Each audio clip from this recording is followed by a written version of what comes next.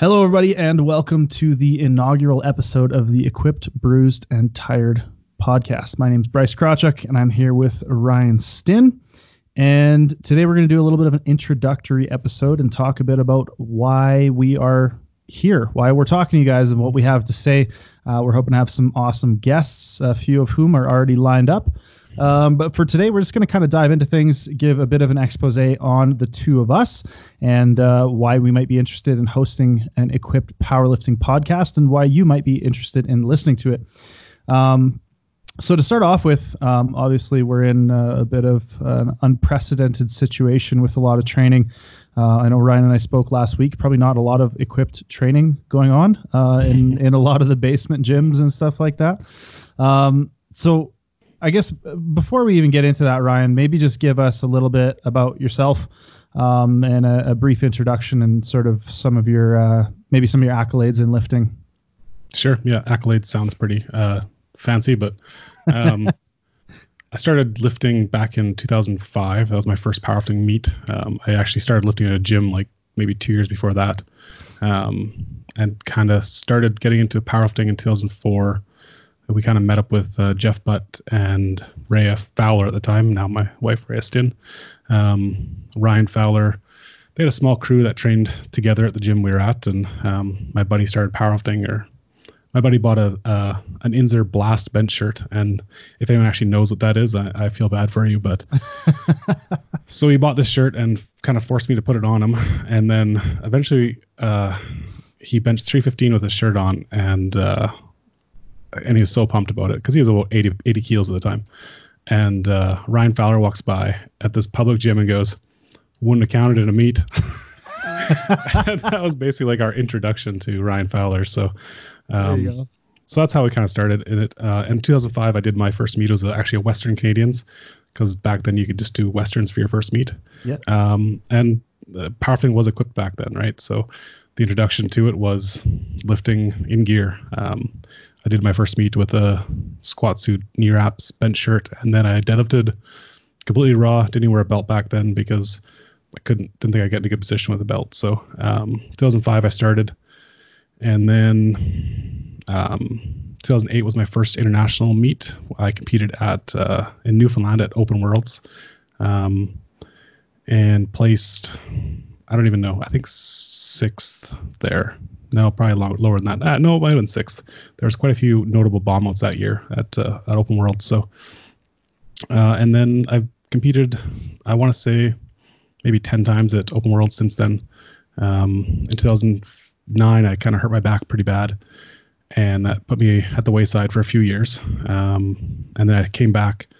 I started getting back in 2012 when Raw was starting to come out.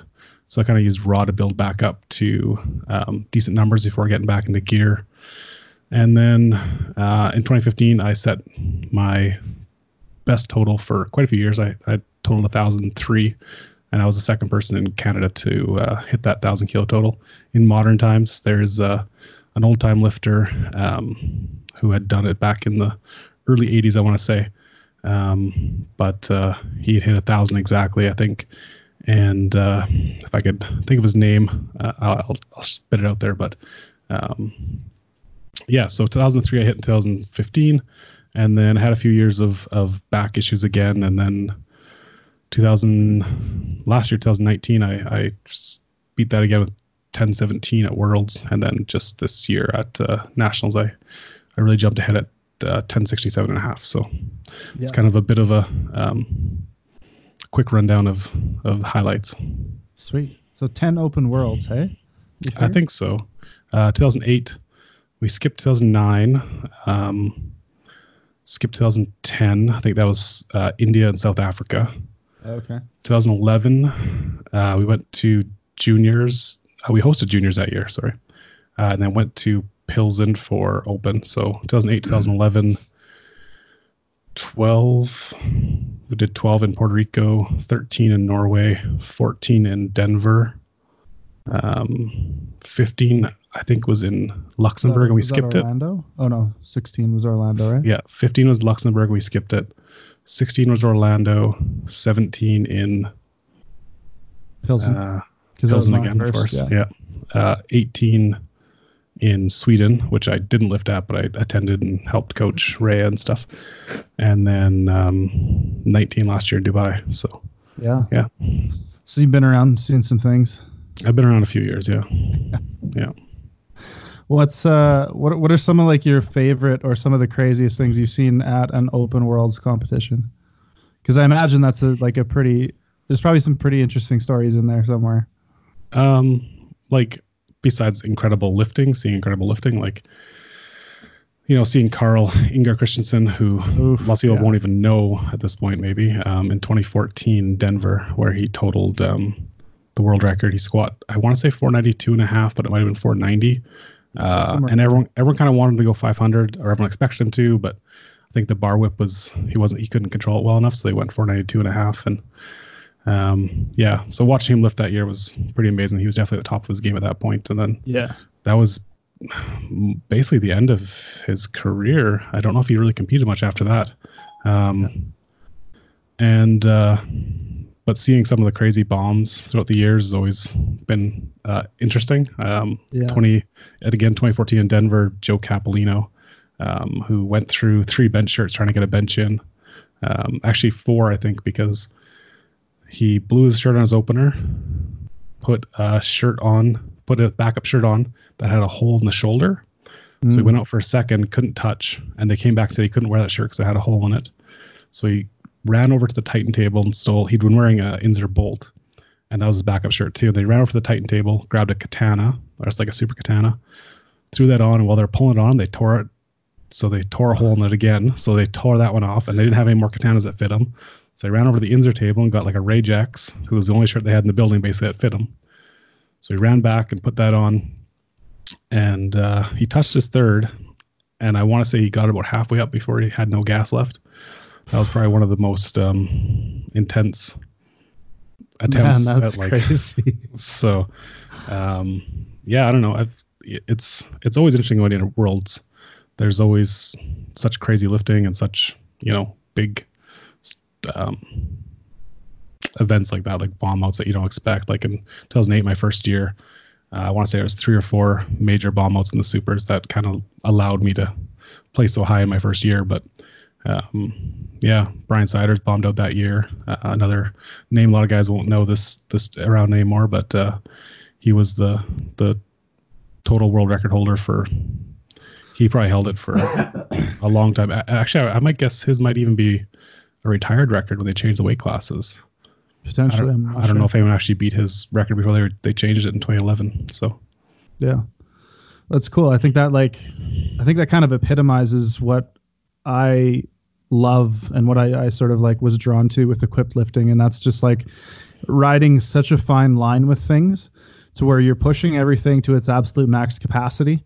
You know, you're trying to get as much out of your suit, as much out of your shirt, and you see guys going that extra little bit, and this is beyond anything that I would do in a meet or am capable of doing yet. But I watched this video of Semenyenko the other day, and how aggressively they're jacking down his shirt, and like his whole pecs are out of the collar of this low cut katana, and the sleeves are about this long because they've pulled the shirt down so far, and it's just like.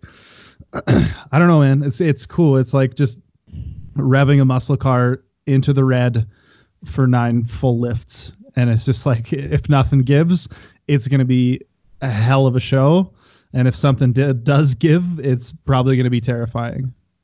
Yeah, it's kind of the interesting thing about and why like I still keep getting drawn back to equipped is that it's so much more nerve-wracking, right? Like you're riding this fine line of I want to open conservatively, but if I open too conservatively, I can't touch or I can't get depth, right? So, so you're opening with something that probably makes you a little bit uncomfortable, so that the nerve or the weight off the shoulders that you get from after the first attempt when you get it in, like it's probably the best feeling in the world. Maybe that's why I keep chasing it. Yeah, but that's fair. But yeah, no, that's the thing about equipped lifting is just how much more nervous energy you carry through it, I think. And not to say that you don't get the raw, right? Because I mean, you definitely do, especially competing at high levels, which you would know more about, obviously. But But yeah, it's just that's fear, I think. Yeah, seriously. I think my first lift back to raw after competing full equipped was just like, you're kind of sitting around and you're like, okay, well, yeah, I guess I'm ready for my next squat. I'll do up my belt and I'll stand over here for a bit and I'll chalk my hands and yeah, no, I still got 30 seconds left. I'll just I'll wait and okay, bars loaded. Here we go. You know, it's just like it's a totally different thing. And I've been in that situation a few times where it's like bars loaded. You only got one knee wrapped, and it's like let's and go. Everybody's screaming, and it's just like a pit crew. You know what I mean? Like I don't know. It's a different type of lifting. There's a lot of different intensity to it, I think. So yeah, I certainly appreciate that. And that's definitely something that's drawn me into the sport in a big way. Yeah. So, I mean, that's the thing. Like you'd probably be one of the most successful raw lifters that kind of ever transitioned over to equipped. And how did you first kind of get drawn into it? Like you placed second in 2015, 2016, yeah. 2016. Okay. In Texas. In Texas, that's right. I get those years kind of mixed up, but so you play second classic, and then your first equipped worlds was 2017. Yeah. So what was the transition? What kind of pulled you through to the other side? So I think it was when I was prepping for 2016 worlds that my hip really started acting up, and that was a big factor in my change of focus. That combined with, I think it was like April that year of 2017, maybe a little earlier, maybe February, but we held an APU coaching summit, and Shane Martin gave a presentation about equipped lifting, and he brought his now wife, Danny, right? Yeah. Up and like stuffed her into a suit right then and there, and and showed us like a cool slideshow with a bunch of like crazy lifts from worlds and videos and stuff, and was just like, this is equipped lifting. Don't you guys think it's sweet? And I was just watching this, and all of a sudden the gears started turning. So I asked Shane a few questions about it afterwards. And yeah, just from there, ordered my first few pieces of equipment and was like, I'm going to do this. It looks like a lot of fun. And my first, when I first started getting into the suits and stuff, I would lift equipped, and I never got any of that same hip pain. So that to me was a big sort of persuasion towards that side of being like, okay, well, I can still push this like really hard, and my numbers are as big or slightly bigger, than they were raw. The bench shirt was the bane of my existence for a long time. Starting to come around on that a little bit. But yeah, like equipped squatting was probably the biggest thing that just made me fall in love with it. There's just so much going on and so much pressure, and the knee wraps and the straps, and if you can walk it out and stand it up, that feeling of hitting it just right out of the bottom and having some weight that's just, you never thought you'd even put that on your back, and all of a sudden you're like, pop, just like pop it back up. There's just nothing like that. Yeah, no, I definitely agree with you. And I think squatting has always been my favorite lift. So I definitely understand the feelings you're sharing with that. And I think part for me is that squat has so many components to it with the knee wrapping timing and stuff like that. So there's so much, there's that like initial pain of getting your knees wrapped that kind of like amps you up. It's not quite ammonia, but it's kind of ammonia-ish, right? Like it's on par with that. Yeah. So yeah, no, I definitely understand what you're saying with that. So you found that lifting in the suit just basically got rid of your hip pain? So I was able to lift in the suit without pain. It was still there raw, so it didn't like fix anything, right. But it kind of presented me a workaround. So, I didn't feel so bad if I went in and squatted 170 on my raw day, because I was squatting, 310 for reps on my equipped day. So in my head, I was still kind of able to feed the ego or whatever it is that makes you feel like you want to put more weight on the bar, that inner meat head that we all have, whatever that might be. It helped me kind of like assuage that while I dealt with my hip and really deloaded and really slowly worked my way back up, which, now it's much, much less of a problem. So I think overall, even for my raw career, I think getting into Equipped was a big thing for me. Right. That's interesting because it's pretty similar to a story that a guest will have in the future here. Blaine Sumner has about his back and hip pain. He has issues with his labrums, I think hip labrums, and the suit kind of does a lot of the same thing for him, allowing him to squat heavy without pain. What, 5 labrum tears or something like that? I don't even know. Like, yeah, I think I've seen him post about them a few times. Maybe heard an interview with him at one point, but we'll ask him when we got him on here. Yeah, for sure. It's just interesting. It's definitely like I always kind of figured that the push into Equipped from classic lifters might be more of my progress slows down classic, so I kind of want to push into Equipped as a outlet for that meathead, right? Yeah. But it's interesting to hear it as kind of like a workaround for injuries, allowing you to also push ahead while still fixing the initial injury as well.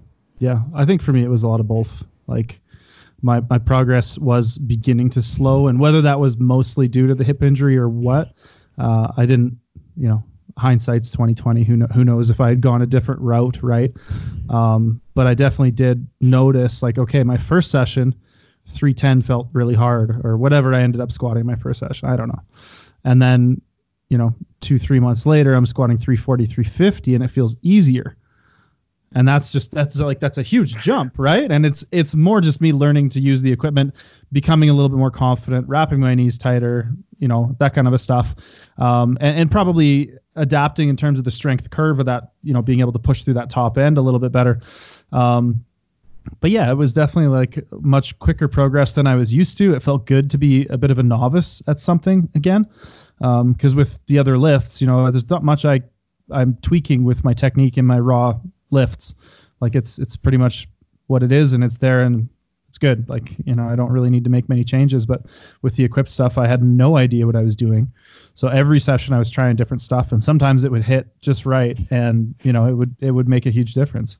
Yeah, I think that's part of the interest with gears, how much you can tweak and change, and you wear your suit legs a little lower one week, or you tighten the straps up a little more, or you twist the sleeves or untwist sleeves, or pull the sleeves lower, pull the chest panel down, and it's partly that makes it so interesting, especially when you try and get everything a little variable right, and then you go to a meet and you're like, well, I sure hope I get all those variables right, because otherwise I'm pretty screwed.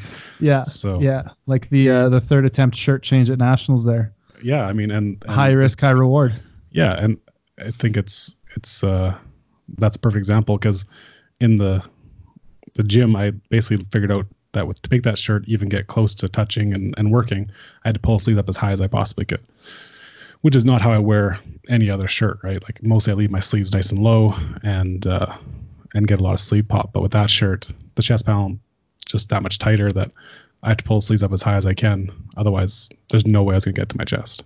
Interesting.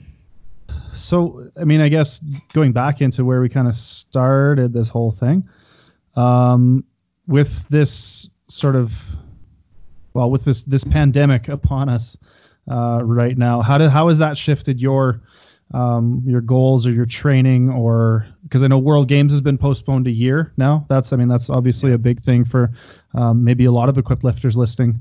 So, how have you shifted your training or even your mindset in regards to that kind of stuff? I think with the World Games being postponed now, it's kind of an interesting thing. And the IPF hasn't really spoken out yet at this point when we're recording if they're going to change their plans for qualifications. I assume that they'll just push qualifications back a year. You would think, yeah. But they haven't said anything yet. So assuming that this year North Americans is no longer a qualifier, if that even happens, like North Americans is scheduled for late July, I think. Yeah. I don't know at this point what the odds of that even happening would be. So before nationals, it was probably one of the worst preps mentally for me. I really was not into it. And And I think a lot of it comes down to, even though I've done this for 15 years, a lot of competition anxiety. I get terrible competition anxiety. And a lot of that is to do with bombing. I don't have exactly the most stellar reputation for nationals in the past, both 2016, 2017 and 2018. Yeah, because 2017 was my first equipped nationals, and I remember that. Yeah. So 2017, I bombed in the bench at nationals. My first bomb out ever. I'd never bombed before that, besides in a bench only, at my first nationals actually. So, so bombed in 2017 in Quebec. Some unfortunate stuff happened there. I don't want to get into rehashing some bad feelings, but open those old wounds. And then 2018 in Calgary, I was actually having issues with my right elbow. I had some osteophyte growth in it, and I couldn't reach very good extension anymore. So I knew I had some chances about getting called for not being locked out. So 2018, I'd come in and my goal was to put a big bench, and I opened the heavies I ever opened, and but I just didn't get a lift in that day. So I've kind of bombed 2 nationals in a row, which puts a lot of anxiety in you. And then in 2017 at World Games, I missed my first 2 squats. I almost bombed. And then at Worlds that year, I missed my first 2 squats and almost bombed. So I think it's all led to a lot of anxiety. Luckily, I've kind of increased my hit rate on squats now. I think my last 3 meets, I've gotten every squat attempt I've done. So changed the way I squat. I started squatting like a high bar or like a medium to high bar position, allowing me to kind of stay more upright and kind of drive into the hole. And that seems to have helped my squat a lot. So, and then bench training was pretty terrible going into it. So it didn't help my mental state. So all that said, I was really mentally drained going to nationals, and I didn't really want to compete. I didn't want to do North Americans. So right now, if I don't have to do North Americans, because it's not going to be a qualifier anyway, then I probably won't. I think I need the time to kind of, I would like to do some raw training and kind of work on some raw strength again. But just let some nagging injuries from all the equipped work kind of subside, hopefully. So, and then the goal will be to compete in Norway if that again happens. We did Norway in 2013. It's a beautiful country, and I'm excited to go back. So hopefully that doesn't get canceled, but kind of see. Luckily, we own a lot of equipment, so we're able to set up a gym in our garage. So we're still able to train pretty well, but at this point we're just kind of doing raw stuff to get through. I don't know about gear. I'm always nervous. I'm not I'm the kind of guy, like, I'll squat with 2 spotters that I trust. I'm okay with that. But squatting, like, once it's just me and Rhea, I don't know if I want her to spot me, right? There's little she can do, more likely just 2 people get injured if something happens. So we have some big safeties, and we can get by with that. But so it'll probably be kind of raw until we can get training in a group again, which is okay. I think it's important to take the time to work on raw stuff too. What about you? I think I'm in the same spot. Probably try to use some of this time to fill up the weight class a little bit. I think I came in at nationals at 116, 117. So I have a little bit of growth, up to sitting a little more in like the mid 118s right now, and feeling pretty good about that. Like, feeling okay with body composition.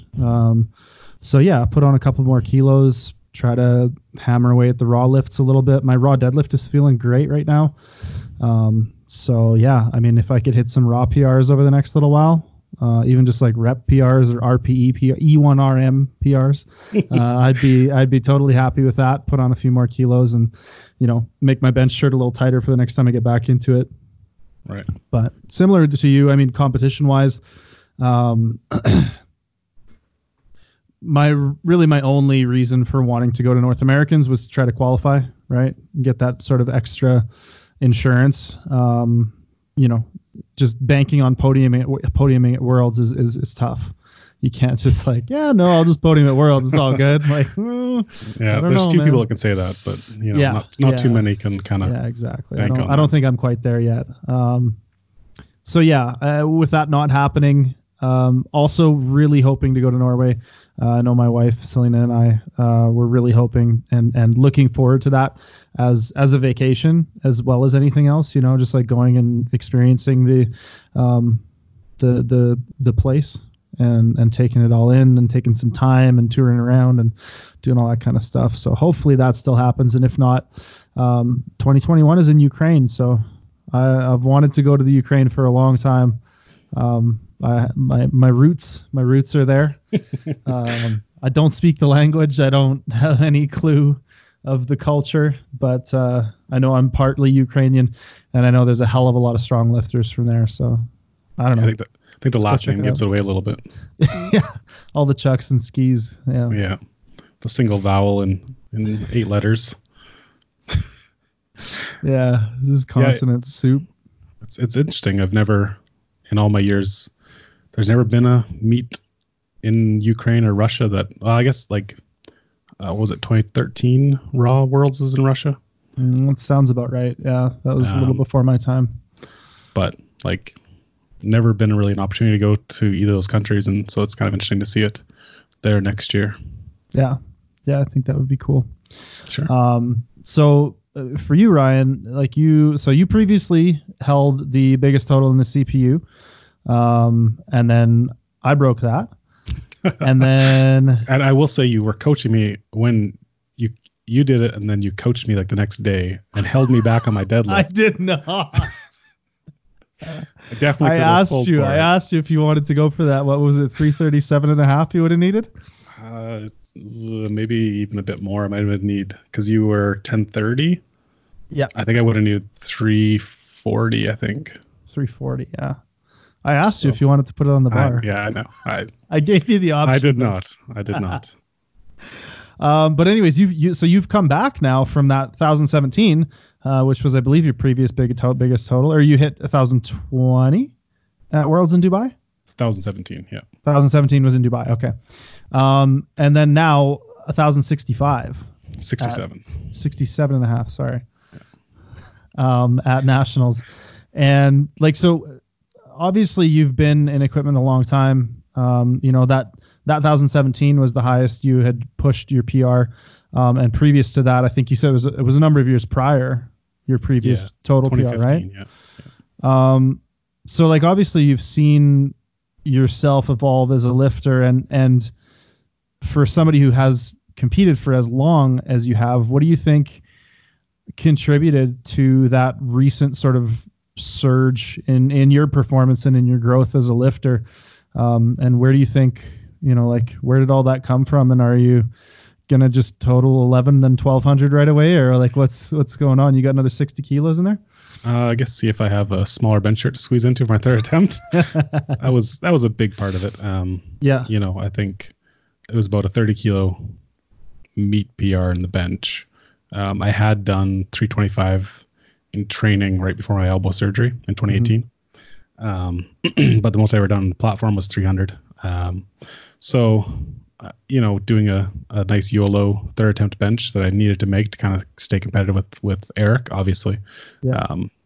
Eric pushing me to actually try real hard helped. So, you know, I think good consistent training, though. I think working with Mike Tashir now for almost close to a year. I started working with him kind of initially to kind of learn the system he uses. And it just kind of felt really good. I do significantly less work than I used to do in a program, but it seems to work for me. Mm-hmm. So maybe that says something about my work capacity. I don't know, or maybe it's my age, maybe one or the other. Being 38 now, so I think Mike's been a really good fit in that regard. So it's kind of allowed me to not beat myself up as much throughout the week, so I can come into my main sessions, you know, my competition sessions a little fresher, and that's kind of allowed me to push things a little harder. Deadlift, is coming back. My best deadlift ever was 338 in 2015 when I set that first 1,000 kilo total. Yeah. And then I had a big hip injury that nagged me for a number of years, really until my elbow surgery in 2018. And then I stopped doing sumo for almost a year there and just pulled conventional, trying to give it some time to recover. I don't know if I have a hip labrum issue or what it was. I can never really track anything down. No one gave me any good ideas. So I just pulled conventional for almost a year, and that seems to have helped it. So I can now pull sumo again without pain, and I'm now getting back to close to pulling a PR deadlift. So I'll be excited when I can finally do that again. Yeah. So I think it's kind of been all three lifts are kind of doing good at once, which is not always the case, and especially in equipment, it seems. So I think looking at my numbers, I only did 2 squats at nationals, which was a strategic move, knowing that with 2 small flights, I think we had like 7 and 8. Yeah. By the time bench rolled around, I think we had even less. Or by the time deadlift rolled around, we had 5. Yeah, you guys had some bombs. Yeah, exactly. So, but to follow, to follow myself 7 minutes later in squats, or even less, I don't even know how long the actual time frame was, but I came off of my second one and I said, like, I'm done. Like, I was so tired. I didn't have anything left in me, and I just wanted to get out of the suit and start warming for bench. But so I think there's more there on squat. So I don't want to say I'll total 1,100. Like, that'd be a lifetime goal for sure. Yeah. But we can hope. Sweet. I'm next year. I turned 39 this year, so next year I turn 40, and I'm a Master 1, which is exciting for me because I don't have to compete with young guys anymore. But also exciting because the Master 1 total world record is 10:62 and a half. So, if I can just hold my peak now, I will. I can go after that next year. And actually, next year, Master 1 Worlds are actually in Newfoundland, where I did my first world. So it's kind of interesting. Wow. Yeah. Rhyming, as they might say. So I'm kind of excited for next year.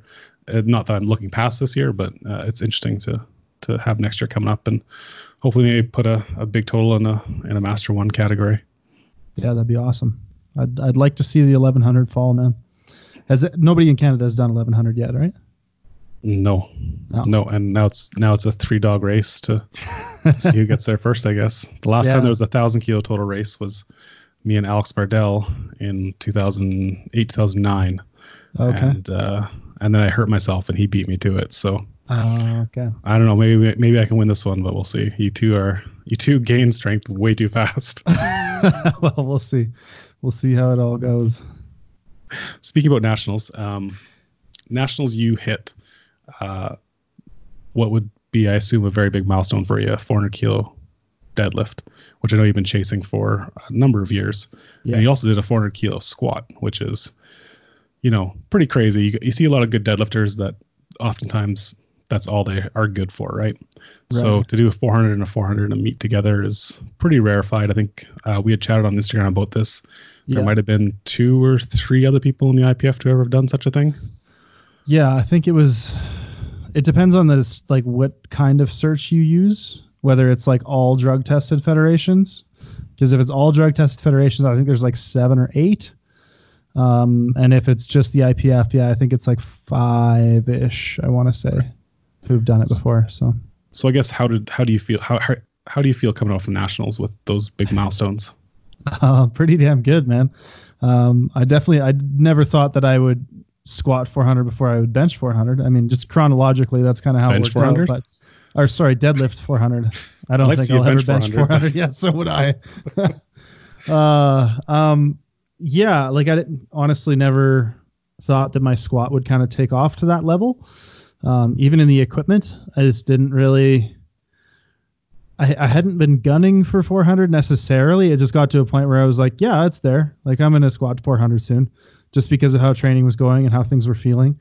But the 400 deadlift was, I chased that one for a long time and was close a couple of times, and probably had it in me a couple of times and didn't load it. Like maybe even Worlds 2017. Right. It might have been there. You know, I pulled 390 or 391 very handily, and then just set it down before they allowed me to set it down.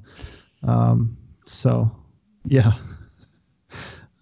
it's yeah, that was a big deal for me. Like that was something that I chased for a long time and put a lot of stock in and put a lot of energy and thought and nervous energy into, you know, heading into the meet. But it was one of those things, you know, by the time my second deadlift hit the floor, I knew that it was happening that day. I didn't sit down between attempts because number one, there were 4 lifters in our flight or whatever, but number 2, I was amped. I was standing there bouncing off the walls the whole time because I knew that it was going to go that day. Right. So yeah, it was pretty cool. I feel good. So with that monkey off your back, having chased it for a couple of years now, like, do you think your deadlift will just kind of soar now? Like, do you think you've been kind of mentally limited by that artificial wall? I think a little bit. Yeah. I think that I don't know if I'd use the word soar, but I think there's more in there. I think with how my raw deadlift is going right now, I think that I'm like getting more and more used to being the size that I am now. And I think it's actually a benefit. I think it's actually a big benefit in terms of just overall strength, being stronger. I had to adapt some things in my technique with not being able to get into the same position I maybe once did. And sort of maybe figure out a bit of a different way to train. I think a little bit of a lower deadlift frequency, a little bit of a lower average intensity, I think are things that help me with my deadlift right now and things that have helped my deadlift start moving again. But yeah, I mean, obviously the next big thing is that 420 that Christoph pulled, right? You know, 420.5 is a number that I've been thinking about, and, you know, maybe even 425 or whatever, but that's the biggest deadlift in the IPF as far as I know. And it's the world record in my weight class. So it would be cool to hit one of those, or to hit another one of those, I guess. But yeah. So kind of circling back to the weight gain, and do you think that was a big factor with your squats? Oh yeah, big time. Because your best squat at 105 was 367. Is that right? That sounds about right. Maybe 372. Okay. Yeah, maybe 370. No. Yeah. Anyways, they're within 5 kilos of each other. It was somewhere in there. Right. Yeah. So gaining weight, definitely both my raw and equipped squat feel infinitely better.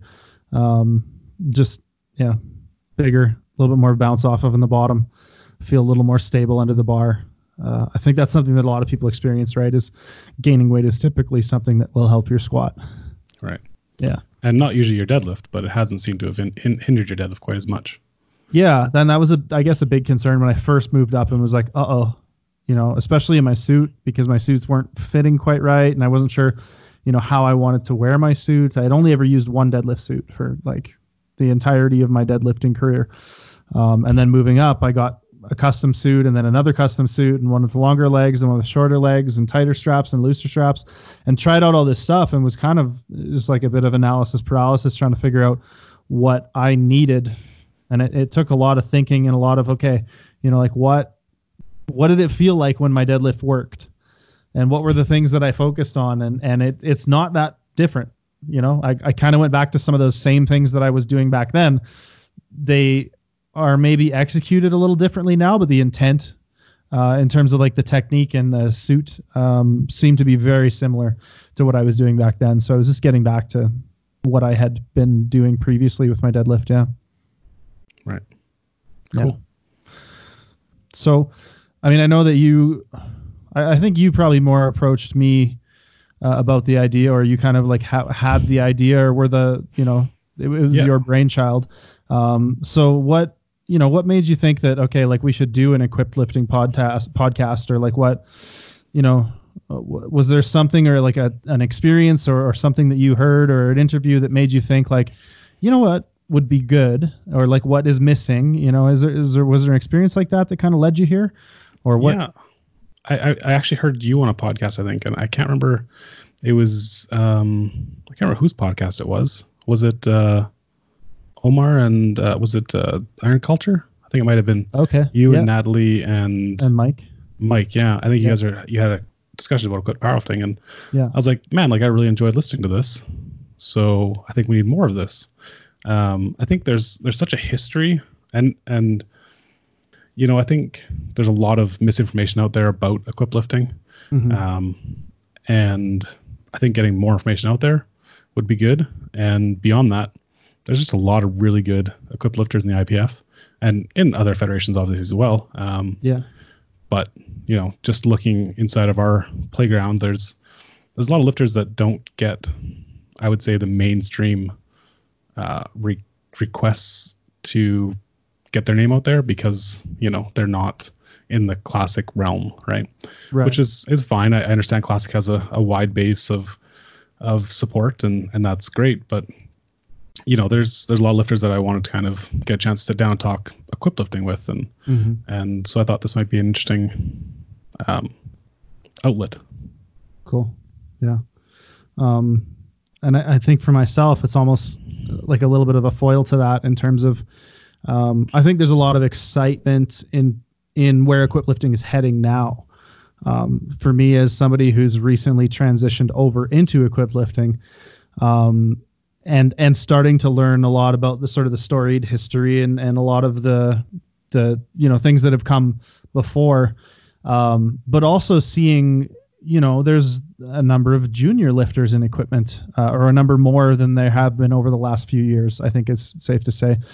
So to see that interest now starting to grow again, and maybe it'll never surpass Raw. I mean, I don't really care, but I think the fact that there is a growing interest and there are people who are starting to do this and fall in love with it for the same reasons you and I once did.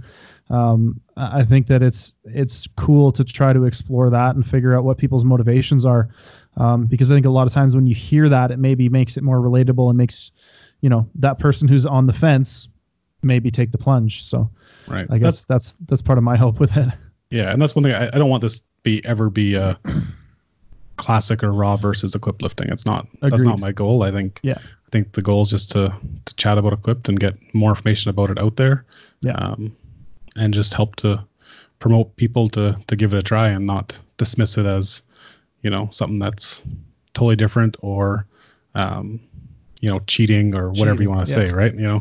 I hate the analogy. Like, I think you said something earlier about, like stock cars or something like that when you're talking about, running, high octane race fuel or something for equipped lifting. And I think that's a really good way to look at it. Right. You can put any person can sit in a car with 1,000 horsepower and they can grab the steering wheel and hit the gas pedal and see what happens. Yeah. But if you don't have the experience, you don't have the skills, then, it's probably not going to go very well. Yeah. Not speaking from any kind of experience, but, it's the same thing with, anyone could throw on a tight suit or a tight shirt. And there's this big belief out there that you just throw a tight shirt on, you can do whatever you want. Yeah. And I think the learning you've gone through recently and that I've still going through is that, there's such a skill component to it all that, which is so much of the interest to it, right? That tweaking and learning and, if I tuck my elbows or I think about this or I cue this, it's so interesting in that way. Yeah. Yeah, I agree. All right, we're going to wrap that episode there. Thanks for joining us today, and thanks for listening. I hope it was interesting to you. Going forward, our plan is to release a new episode every 2 weeks and to feature a guest on each episode. If you have any questions for us or topics you'd like to see us cover, send us an email at equippedbruisetired@gmail.com. Or if you have an idea for a guest you'd like us to bring on, send us an email or leave a comment below. And we'll do our best to fulfill all the questions and requests going forward. So thanks for tuning in and listening, and we'll see you guys in the next one.